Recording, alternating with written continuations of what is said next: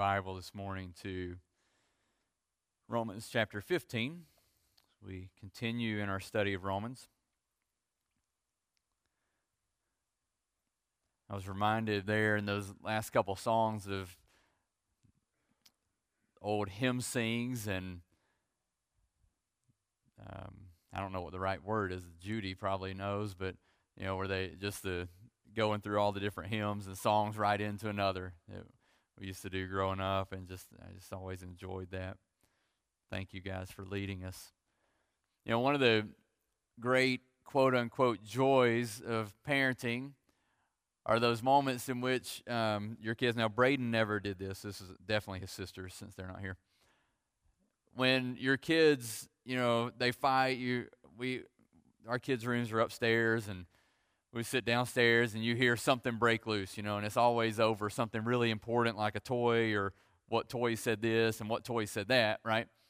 And something happens and there's a fight, and they come running down, and so-and-so did this and so-and-so did that, and what'd you do? I punched them, or I hit them, I pushed them, whatever. There's something going on, and they're mad, just fuming, just furious, and they can't even take it. They're red-faced and they're crying, and you look and talk to them, and you talk to this one, and you figure out everything and work through, and as a parent, you lead them to do what?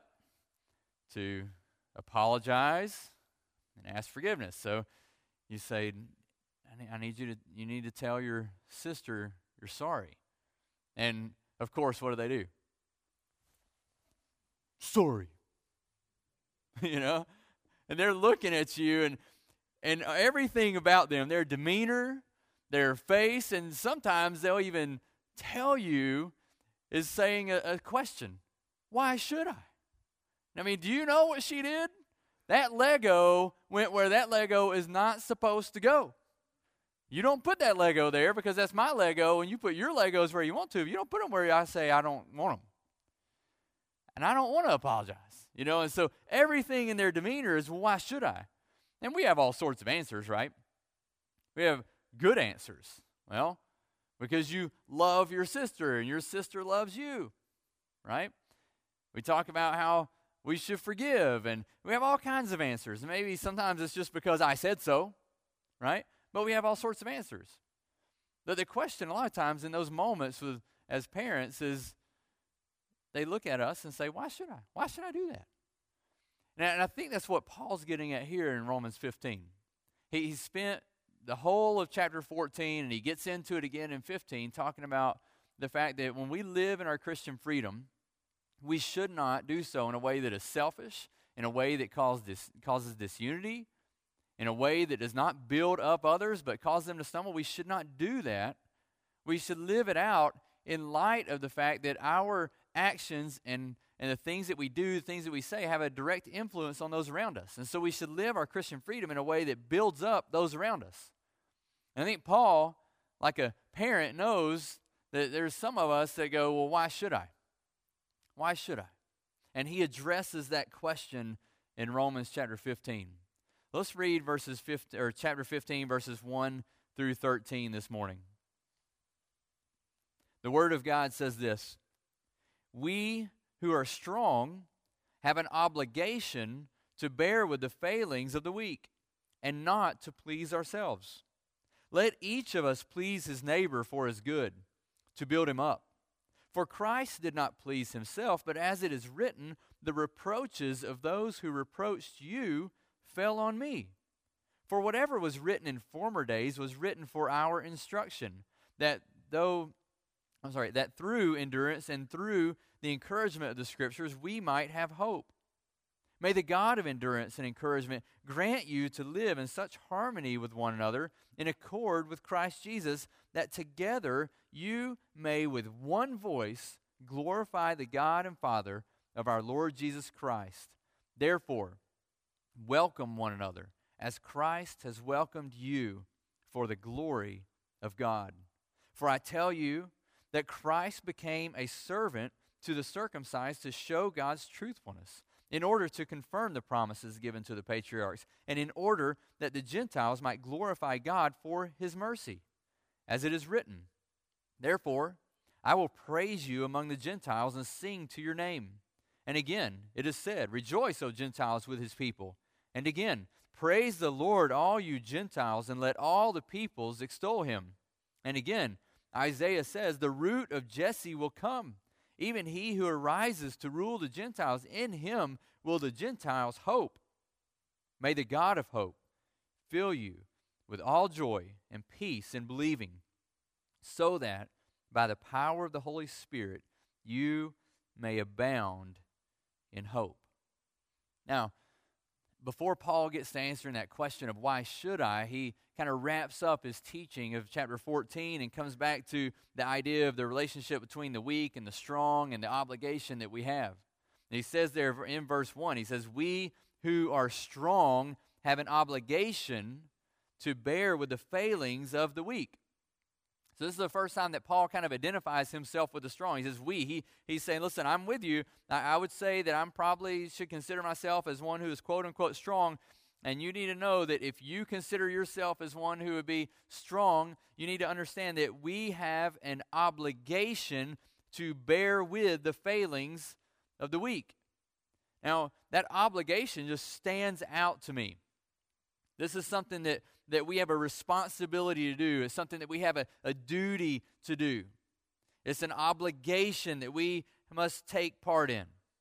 You see, our actions for the sake of the weak, they're not done just because we feel like it or because they're convenient. They're based on a responsibility that we have to show love to those around us, to build up our brothers and our sisters in Christ. It's the same thing that he said back in chapter 13, verse 8. You might recall, it says, owe no one anything except to love each other, for the one who loves another has fulfilled the law. You might recall that when we looked at that passage, that we talked about the fact that he's talking about this debt, that there is this debt that's always there. He says, don't owe anyone, resolve all your debts previously in chapter 13, but when he comes to verse 8, he says, listen, you're always going to owe the debt of love to your brother. Here again, this is an obligation that we have. It's something that we're responsible for doing, is to build them up, to bear with the failings of the weak. Now, he clarifies 3 different ways that this works out. There's 3 obligations, you might say, of the strong that we see in verse 1 and 2. First, the first obligation that the strong has is in verse 1, simply to bear with the failings of the weak. The first obligation is to bear with the failings of the weak. It's the same thing he said in Galatians 6, 1 and 2. Galatians 6 says, brothers, if anyone is caught in any transgression, you who are spiritual, that means the strong, he's talking about the strong there, you who are spiritual, should restore him in a spirit of gentleness. Keep watch on yourself, lest you too be tempted. Bear one another's burdens, and so fulfill the law of Christ. You see the consistency of teaching in Scripture? We are to bear one another's burdens. You who are spiritual, the strong, bear one another's burdens. So fulfill the law of Christ. Now, how does it fulfill the law of Christ? That is something that, again, it should sound familiar to us. Because we said Romans 13:8, and if you read on in verse 9, it says, verse 8, owe no one anything except to love each other, for the one who loves another has fulfilled the law. In verse 9, for the commandments, you shall not commit adultery, you shall not murder, you shall not steal, you shall not covet, and any other commandment are summed up in this word, you shall love your neighbor as yourself. So when we bear one another's burdens, we are fulfilling the law of Christ. Why? Because as in bearing one another's burdens, we are showing that we genuinely love one another. And we then fulfill the law of Christ. So we, as God's people, are to bear one another's burdens. Now, the question is, what exactly does that mean? What does that look like? Let me just give you a few glimpses of what that might look like. One would be that to genuinely love one another, to bear one another's burdens, means that we pray for rather than gossip about. Right? We resist the temptation to go, did you hear what Mark did? Do you hear what's going on in Mark's life? Instead, we simply pray for him. So it looks like praying for rather than gossiping about. It looks like building up rather than tearing down. It's that moment where we speak truth and encouragement into one's life to build them up instead of heaping guilt and condemnation on them to tear them down. To bear one another's burdens looks like pulling in rather than pushing away. Instead of saying, wow, they've been caught in sin, they're in sin, now we're going to push them away. It is instead pulling them in and saying, come alongside me, let me walk this path with you. Let's go and let me help you in these moments. Pull in rather than push away. It looks like caring for rather than ignoring. It's that moment when you see one struggling. You don't turn your head and look the other way. But instead, you look and see how can you care for them in their weakness? How can you care for them in their struggling? It looks like giving grace rather than condemnation. Giving grace rather than condemnation. It's coming alongside them. Giving them what they do not deserve. And helping them in their time of need. The second obligation is to not please yourself, but rather please your neighbor for his good. End of verse 1, end of verse 2. Do not please yourself. But he says, let each of us please his neighbor for his good. You see, our flesh's default position is what? To please ourselves. That's where the default needle goes if the Holy Spirit is not working, is not present in our life. We simply have an innate desire and ability to be selfish. However, as a child of God, as a born-again believer, as one who has been made new by the life-changing grace of God, we are to please our neighbor for his good. And we are able to do this because Christ has set us free from the bondage of sin. So we can indeed look outside of ourselves and look to our neighbor in their time of need in order to build them up and to please them. So we don't live in a way that is just seeking to make ourselves look good. We don't live in a way that is just simply trying to check off a list of obligations, go, well, I have to treat so-and-so this way, so I'm going to go treat them that way. That's not our bent, that's not our posture, but instead we do so out of a concern for their good. We do it out of love. We have a genuine concern for one another. Now, I know this can be difficult at times. There's some people that you find just easy to love. And there's some people that are difficult to love. And it's probably different people for all of us, right? So one of the things that I would say is very helpful that I've learned to do is to pray for people. I found it very difficult to pray for people and not to cultivate a love that is generated by God, because God is going to cultivate that in you. The love that he has for his people is going to be manifest in you. Pray for them. Pray for them. Seek God's blessing upon them. Seek God's good in their lives. Now, I think there's an important distinction that needs to be said here. He says, don't please ourselves, but let each of us please his neighbor. There's a distinction here between what we might call man-pleasing versus neighbor-pleasing. Man-pleasing versus neighbor-pleasing. And it's an important distinction because one is condemned in Scripture and one is commanded or condoned in Scripture.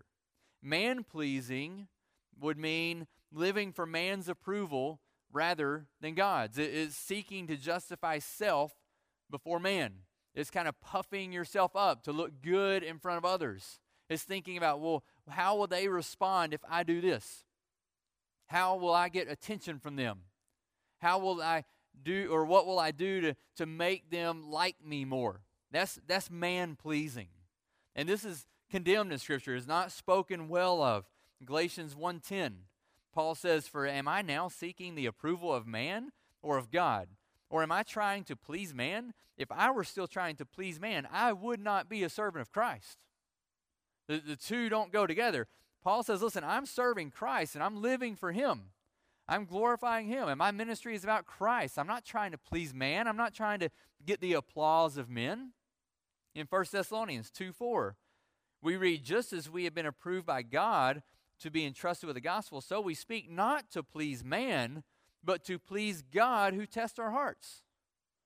The goal, the purpose of Paul's gospel ministry was what? Not to try to please man, to make them think highly of him, but to please God.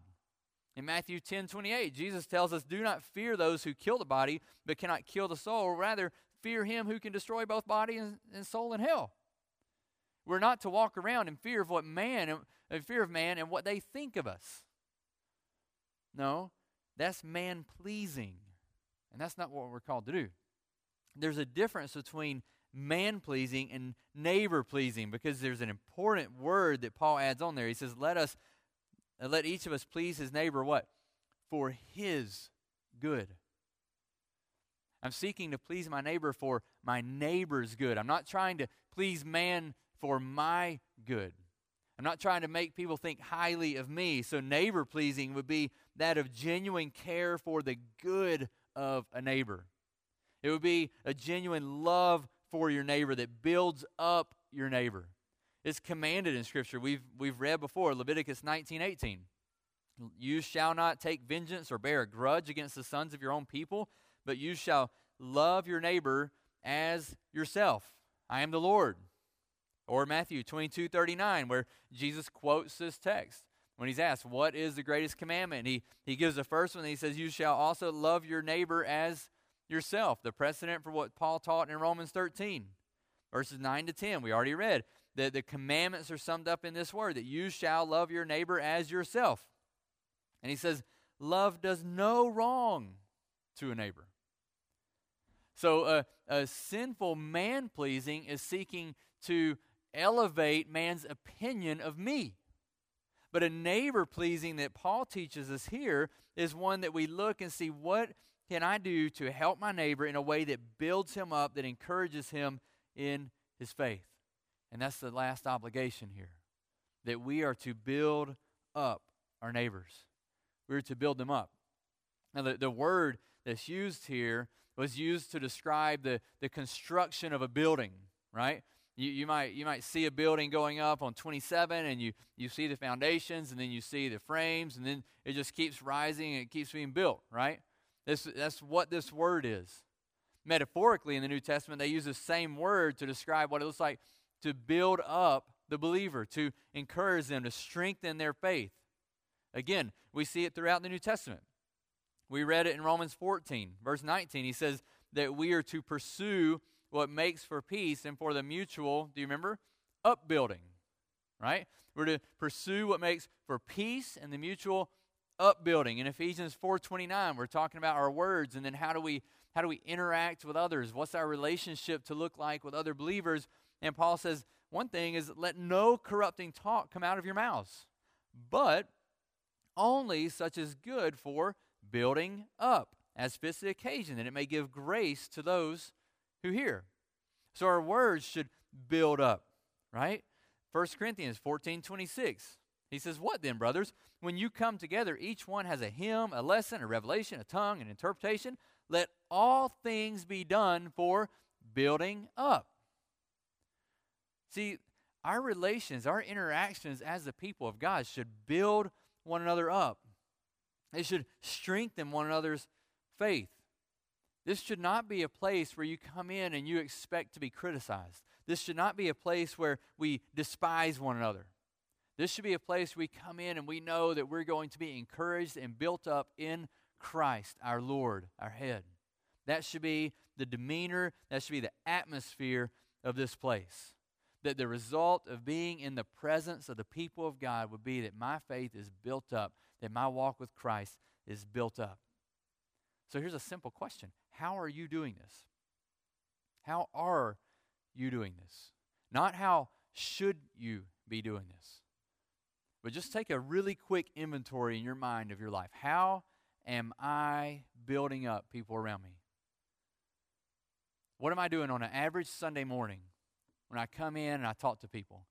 How am I building them up? How are they growing in their faith as a result of being around me? How am I spurring others on towards love and good deeds? Like the writer of Hebrews says in 10:24. How am I sharpening those around me, causing them to walk more faithfully with the Lord? It's like Proverbs 27:17 says that as iron sharpens iron, so one man sharpens another. Are we sharpening one another? Are we building one another up? How are you doing that? And so Paul kind of comes to a point now where he answers that question that we started with. Well, why should we do this? Why should we do this? He spent all of chapter 14 and the first 2 verses of chapter 15 talking about our obligation to build up our neighbor, to love them, to live out our freedom in a way that is beneficial and loving and good for them. But why? Why? The simple answer that he's going to elaborate on is that Jesus is our Messiah. He's our model. He's our motive. He's our Savior. And Jesus is the answer. He is the reason. He has saved us. He has modeled what it looks like to live a God-exalting life. And His gracious love towards us should motivate us to live for Him. We see that in the life of Christ. We see that constantly in the New Testament as we come and we look, and we always see the commands of Scripture are based on God's character and work. You have to come back to that over and over and over again. You have to understand that when we read, and some of you in here, or perhaps you're unbelievers, and you go, wow, there's just so much it says to do this and do that. You need to understand that it says to do that because of who Christ is and what He has done. It doesn't tell us, Scripture does not tell us to live a certain way so that we can merit our salvation. Scripture doesn't tell us to try to live righteous and get everything together and get it all nice and neat and pretty and tidy and then become a Christian. No, Scripture talks about a Savior who comes and redeems us. It talks about a gracious Redeemer that sees us helpless in our sin, and His mercy comes and makes a way for us. And because of that, we now live for Him. We have to see that, and we see that here, that all of this that Paul has said, he's saying, listen, here's the reason. For Christ did not please Himself. But as it is written, the reproaches of those who reproached you fell on me. The reason, why should I do this? Why should I think this way towards my brother? Why do I have an obligation to them? Is because Christ Himself, He didn't come and just to please Himself, but instead He bore the reproaches of God. All of man's reproach, all of man's disdain towards God, Christ bore Himself. So we're going to look, and I want to give you 4 reasons that Paul lists out here. There's 4 reasons that we are to fulfill our obligation to our brother based on Christ. Christ's the reason. There's 4 reasons that he gives. The first one is verses 3 and 4. Christ did not please Himself. He did not please Himself. We heard earlier in Philippians 2:7 that Christ made Himself nothing, taking the form of a servant. He didn't come to please Himself. Or we know that Mark 10:45 says that the Son of Man came not to be served, but to serve and to give His life as a ransom for many. Christ didn't come to be served. He quotes here in Psalm 69:9. Paul quotes this passage, the reproaches of those who reproached you fell on me. This is a psalm of lament. It's one of the more common psalms that the New Testament writers to describe Jesus. That He came and He bore the reproaches of man. The disapproval, the scorn, Jesus bore it. They fell upon Him. The eternally existent Son of God came to live as the suffering servant, not to please Himself, but instead to save sinners. That's why Christ came, not to please Himself, but to save you and I. He became a servant. Now, Paul kind of takes a little bit of a side note here. It's almost like a footnote or a parenthetical statement here in verse 4. And it's really important. If you read reference books or you read books that are, they're theological or whatever, or just any kind of nonfiction, I guess, a lot of times if they've got footnotes or endnotes, some of the most valuable things you can learn is by reading those footnotes. Because there's sometimes where a lot of authors, they'll be writing and they're talking about something and they go, oh, this is really important here, but my editor won't let me put it here, or I can't, so I'm going to put a footnote. If you'll go down and read that footnote, there's a value of information and truth down there. And that's basically what what Paul does here. He says, Christ did not please himself, but as it is written, the reproaches of those who reproached you fell on me. He just quotes Psalm 69:9. And then he says in verse 4, hey, listen, by the way, whatever was written in former days was written for our instruction, that through endurance and through the encouragement of the Scriptures, we might have hope. This is an important statement about Scripture. When he says whatever was written in the former days, he's talking about the Old Testament. And there's several things. He says, why was it written? He says it was written for our instruction. And what was the end purpose for it being written? That we might have hope. And how might we have hope? Through endurance and the encouragement of the Scriptures. Paul is making a really important statement about Scripture, and particularly about the Old Testament. He's clarifying, he's reminding us that God foretold everything about the Messiah in the Old Testament. He looked forward and said, this is what the Messiah would be, this is what he would do. This should be a great encouragement to you and I, that we can look in the Old Testament and see all that God said about the coming Messiah. Then we read in the New Testament and we see everything that Christ did, all that he was. Listen, that one statement in verse 4, I think it should teach us several things. One, it should teach us that all of Scripture is beneficial for us. All of Scripture is helpful for us. Don't just be a New Testament Christian. Read the Old Testament. Read the Old Testament. All of it is helpful and beneficial to us. It teaches us that Scripture has contemporary relevance for us, contemporary application, meaning for us. This isn't just some dusty history, but that we look and we go, I think there was a passage about that, or I remember that story. No, Scripture has contemporary relevance for us. And then it also teaches us that God's Word gives us hope that endures. It gives us hope that endures. Do you see the repetition of hope? We see it all throughout Scripture, but we've seen it a lot, and we've heard about it a lot in Romans, that God gives hope. It's repeated 4 times in chapter 15, 1 through 13. It's spoken of here, that Scripture should give us hope. It's spoken of again in verse 12, talking about the Gentiles, the work of salvation that God did. The root of Jesse will come, even he who arises to rule the Gentiles. In him will the Gentiles hope. The concluding statement that we'll wrap up our time of worship today with, may the God of hope fill you with all joy and peace in believing, so that by the power of the Holy Spirit you may abound in hope. You see, hope is an important thing in our life. We cling to it. Our hope is built on nothing less than what? Jesus' blood and righteousness. Christ is our anchor of hope. And when he says that in verse 4, he says that we might have hope. It's written in the present tense, just this continual thing that we possess. We always have hope. It does not disappear. It does not fade. It does not disappoint. The Christian always has hope. Why? Because in Romans 5:5, Paul said, hope does not put us to shame, because God's love has been poured out into our hearts through the Holy Spirit who has been given to us. He's talking about there in that passage the results of justification, that we have peace with God. And he goes on to talk about, because we have peace with God, because we've been justified by faith, we rejoice in our suffering. And down the line, he gets to verse 5, and he talks about the fact that it brings hope, and this hope does not disappoint because God has poured out his love in us.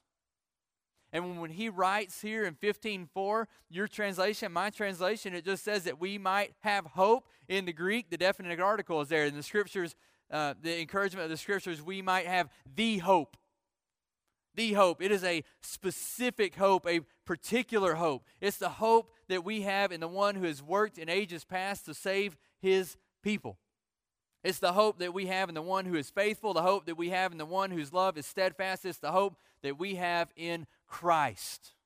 That's the hope that Paul is talking about. It's not some generic hope. It's not some religiously charged wishful thinking.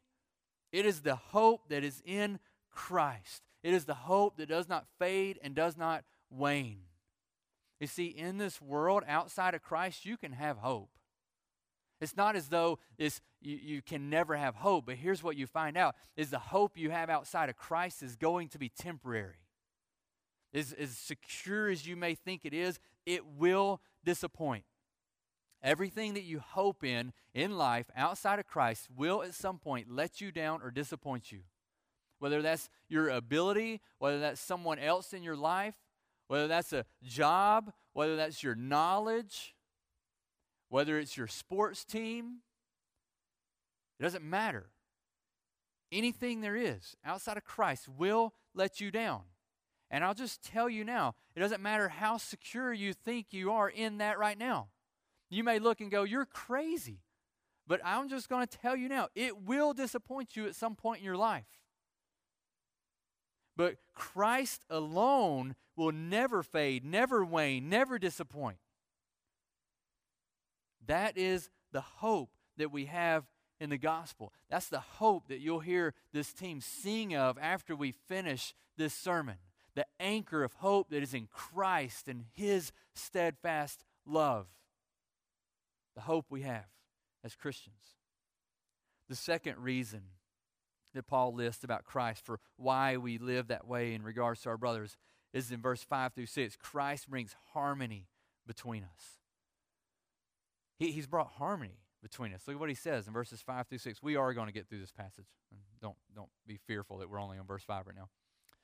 May the God of endurance and encouragement grant you to live in such harmony with one another in accord with Christ Jesus, that together you may with one voice glorify the God and Father of our Lord Jesus Christ. Christ has brought harmony to us. The same God that provides endurance and encouragement in Scripture is the God who provides harmony, provides unity.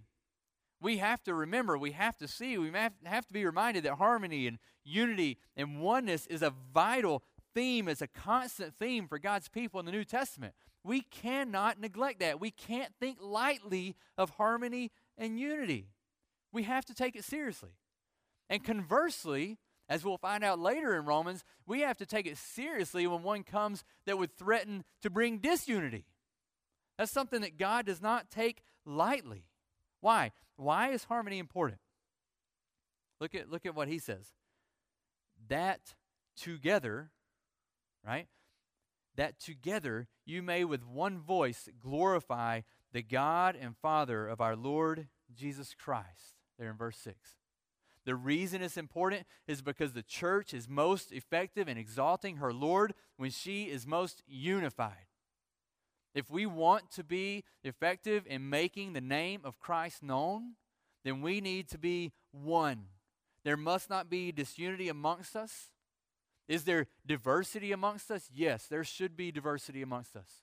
Do we have different opinions? Absolutely. Paul's already talked about that in Romans 14.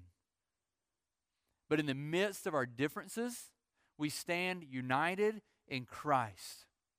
We stand in harmony with one another so that with one voice we glorify the God and Father of our Lord Jesus Christ. It's the same exact thing again. It's the same exact thing again that Paul says in Ephesians 4, 1 through 3.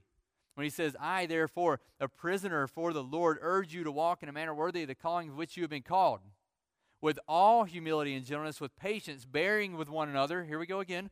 Bearing with one another in love, eager to maintain the unity of the Spirit in the bond of peace. Then that's the chapter where Paul goes on to write about the unity that's in the body of Christ, the oneness that is in Christ. We are called to live in harmony with one another, that we can with one voice glorify God.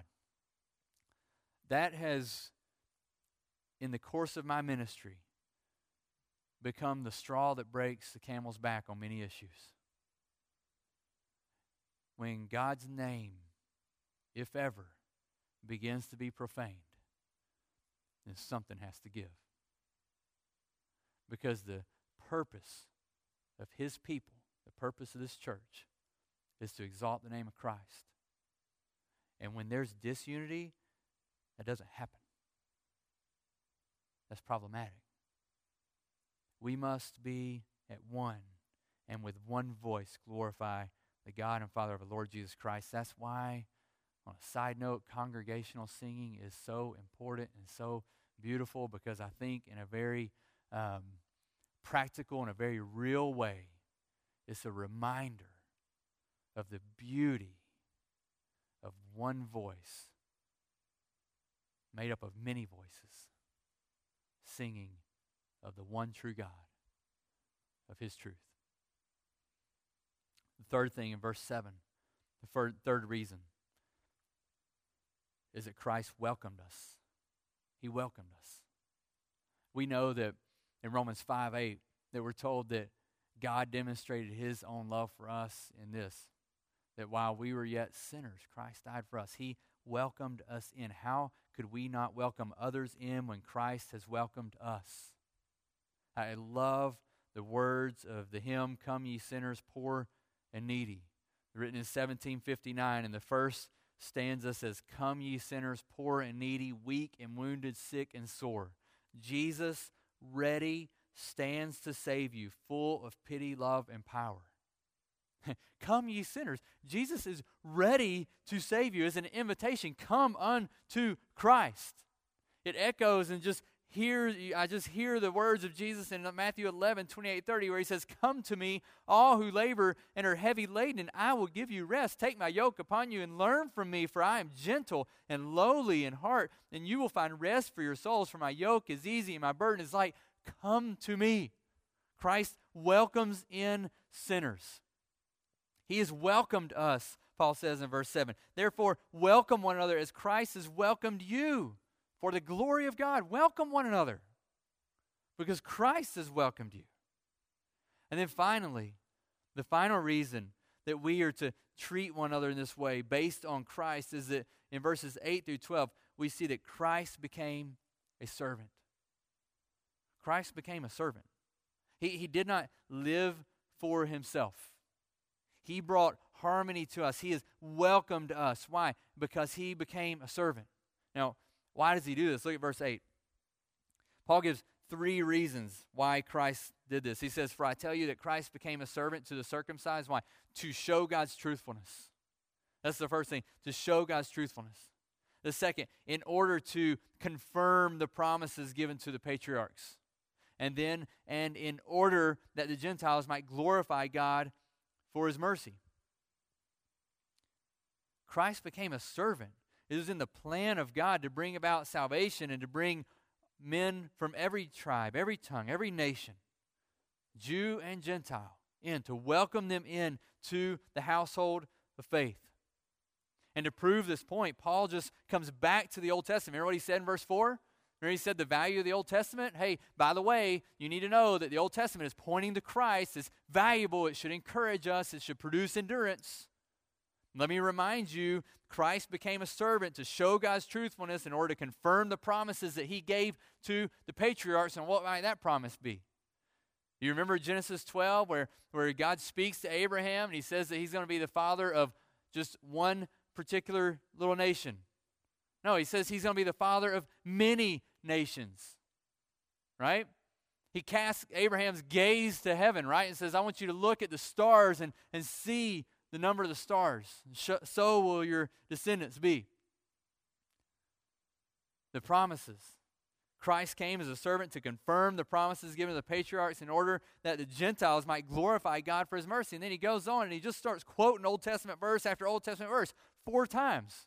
He quotes the Old Testament to say, listen, here's what God did to work His mercy among the Gentiles, to welcome them in, to bring them in. And we should welcome one another. It doesn't matter if we're different than one another. It doesn't matter if we have different opinions about what it looks like to live out our Christian freedom. It doesn't matter that we have different convictions.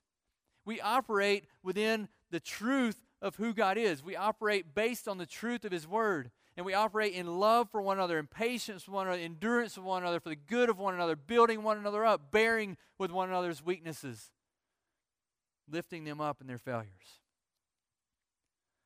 The reason we do all that Paul said is because of who Christ is and what Christ has done. So you walk out of this place, and later today or tonight or tomorrow or whenever you're thinking about Romans 14 and 15, and you think about, wow, I have to be patient with my brother, and I need to build them up, and that could mean that I set aside my freedom for the good of his faith. And you think about all the things we talked about these past 3 weeks. Don't you dare say, well, I'm just going to have to do that because my pastor said so. That's a terrible reason. No, we do that because he said so. We do that because he did that. That's why. Why should I do it? Because of Christ. Because of who he is. Because of what he's done. So as we close, the worship team's going to come up, and they're going to close us in a song that may or may not be familiar to you. You may have listened to it some online this week. Anchor of Hope. And if you don't know it, I want you just to listen to the words. I want you to be reminded of the hope that we have in Christ. And I want to just toss a few questions at you this morning. We've covered a lot in Romans 14 through 15, 13 in 3 weeks. I want to just ask you, where do you need to grow in relation to those around you? So are you living to please yourself more than you are your neighbor? Ask yourself that question. What am I living more to please myself? Or am I living to please my neighbor for his or her good? That's a tough question, one we need to wrestle with. What about am I actively seeking to live in and build the harmony of our body here?